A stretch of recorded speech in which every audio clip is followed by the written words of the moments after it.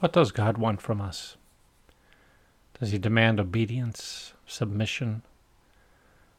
Does he demand that we do everything that he wants us to do? I think instead, he's looking for one thing and one thing only. He's looking for us to be willing to let him love us. And we get in our own way.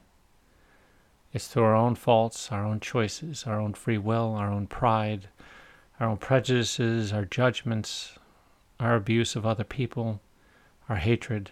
We get in the way of letting God love us.